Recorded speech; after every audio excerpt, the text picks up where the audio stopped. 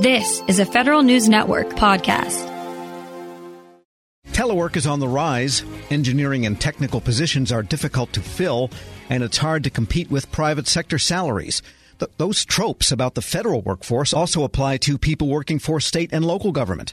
For more on these and other findings, we turn to the Senior Research Associate at the Center for State and Local Government Excellence, Gerald Young. Mr. Young, good to have you on. Well, thank you. Glad to be here. And it's always fun to compare what's going on at the non-federal level with the federal level. And you found that, let's start with telework. This is an annual survey, correct? And people at the state and local level are working more than ever at teleworking. A surprise there, or is it just because of the pandemic?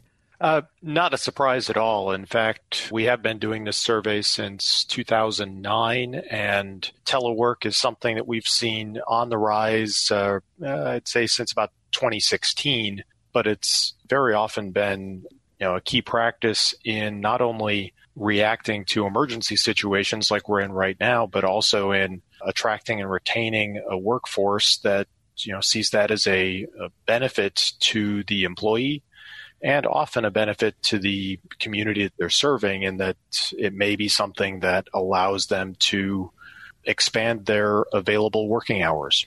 Now, at the federal level, the Trump administration has pretty tough ways of trying to reduce the amount of telework going on, agency by agency, Social Security, Agriculture Department, and a few others. They've really tried to actively cut back. At the state level, and understanding that every entity is unto itself, but is the trend toward more telework, as you were saying, since 2016? So after the pandemic is over and people are back in the offices, would you expect them to continue the upward trend toward teleworking?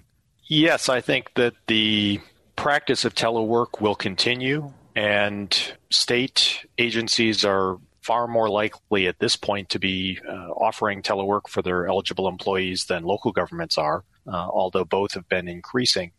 I think where we will probably see the most change is both in those organizations that had never offered telework before that have now had experience in it and will decide to continue because they see benefits in doing so, and also in those agencies that continue to have social distancing concerns that need to look at the geography of their office space and make adaptations to allow for perhaps employees to stagger days that they might be working from home.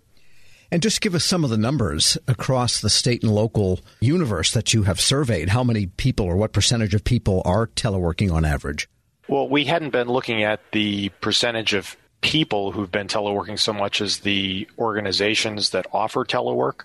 And 64% of state agencies that responded to our most recent surveys were offering regular telework to their employees. About 19% of local agencies were doing the same. But this particular survey that we've just concluded started in February. So a lot of the data that we were collecting was pre-COVID. And again, what we're looking to do is capture this type of data on an annual basis. So we'll be very curious to continue watching those trends post-COVID as well. And of those 2/3 of, say, the state level agencies that do offer telework, is it certain departments that tend to do it? Certain types of governmental functions? It's not necessarily limited to specific departments. And one of the areas that we have surveyed is, whether there are certain areas that are excluded from telework. And we might anticipate that some of those are the more high touch or public facing agencies, but that's not necessarily the case. Public safety obviously is something that needs to respond when there is an emergency, but only 41% of the respondents to the survey indicated that public safety is entirely excluded from flexible work practices. That may be that, yes, it's a little bit laughable to think that somebody is going to fight a fire at your house from their own house. But there are a lot of ways in which employees within, let's say, police or fire might be able to either telework or have flexible schedules that allow perhaps for 4 10-hour work days as opposed to 5 8-hour work days, allowing for rotating shifts to be covering the needs, not necessarily within direct patrol, but perhaps in back office operations. Public Works, Parks and Recreation public health, all of those areas also have a very high percentage of organizations that say that they do not categorically exclude those employees from their flexible work arrangements. We're speaking with Gerald Young. He's Senior Research Associate at the Center for State and Local Government Excellence. And let's talk about the issue of attracting people to government. And this is something that the federal level is always expressing concern about. But this is also happening at the non-federal level, finding engineering, scientific, those kinds of technical jobs, finding people that want to work for government. Tell us more about your findings there. Oh, definitely. Attracting people to any particular employer is always a challenge. And with government, there are certain fields like public safety that have traditionally been kind of not necessarily immune to the challenges of attracting a workforce, but they've had a particular culture that people find attractive and want to be of service to, and therefore, flock to those professions. That's not necessarily continuing at this point. Police and fire both have challenges in attracting people to come to positions that perhaps a few years ago there were people beating down the door for.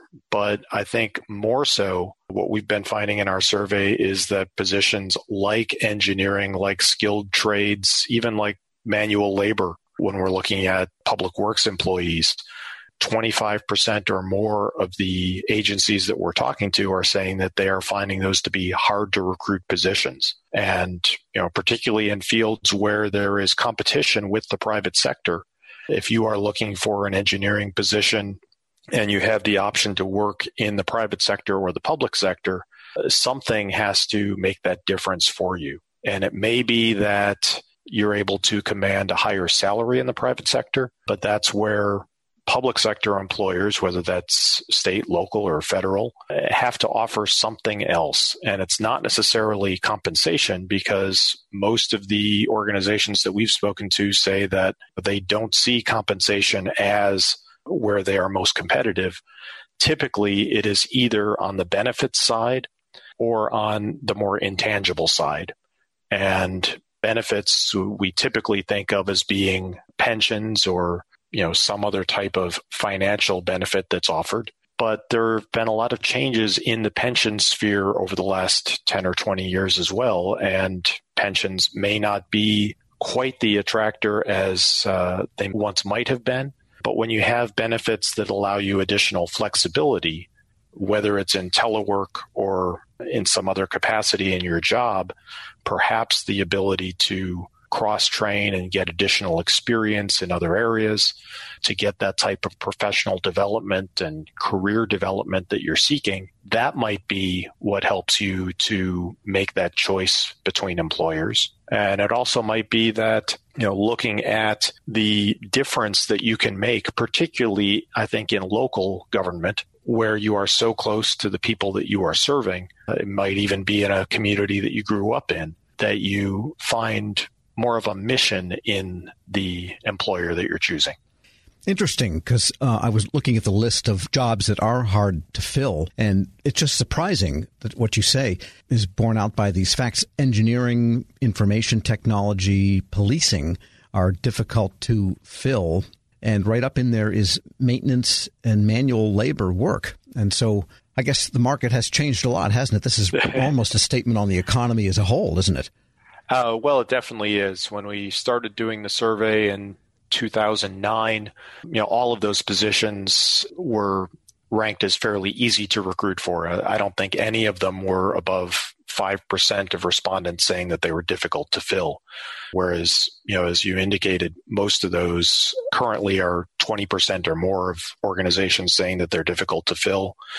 And I think more telling is that as you look at some of those positions like engineers or registered nurses, 60 to 70 to 80% are saying that they're attracting fewer qualified applicants than they have available positions. So that's really the challenge, to find those applicants who are interested in those positions, but are also potentially just even aware that those positions exist. And that's where times gone by, it might have been that advertising in the local newspaper was sufficient to get the word out that you had a position available.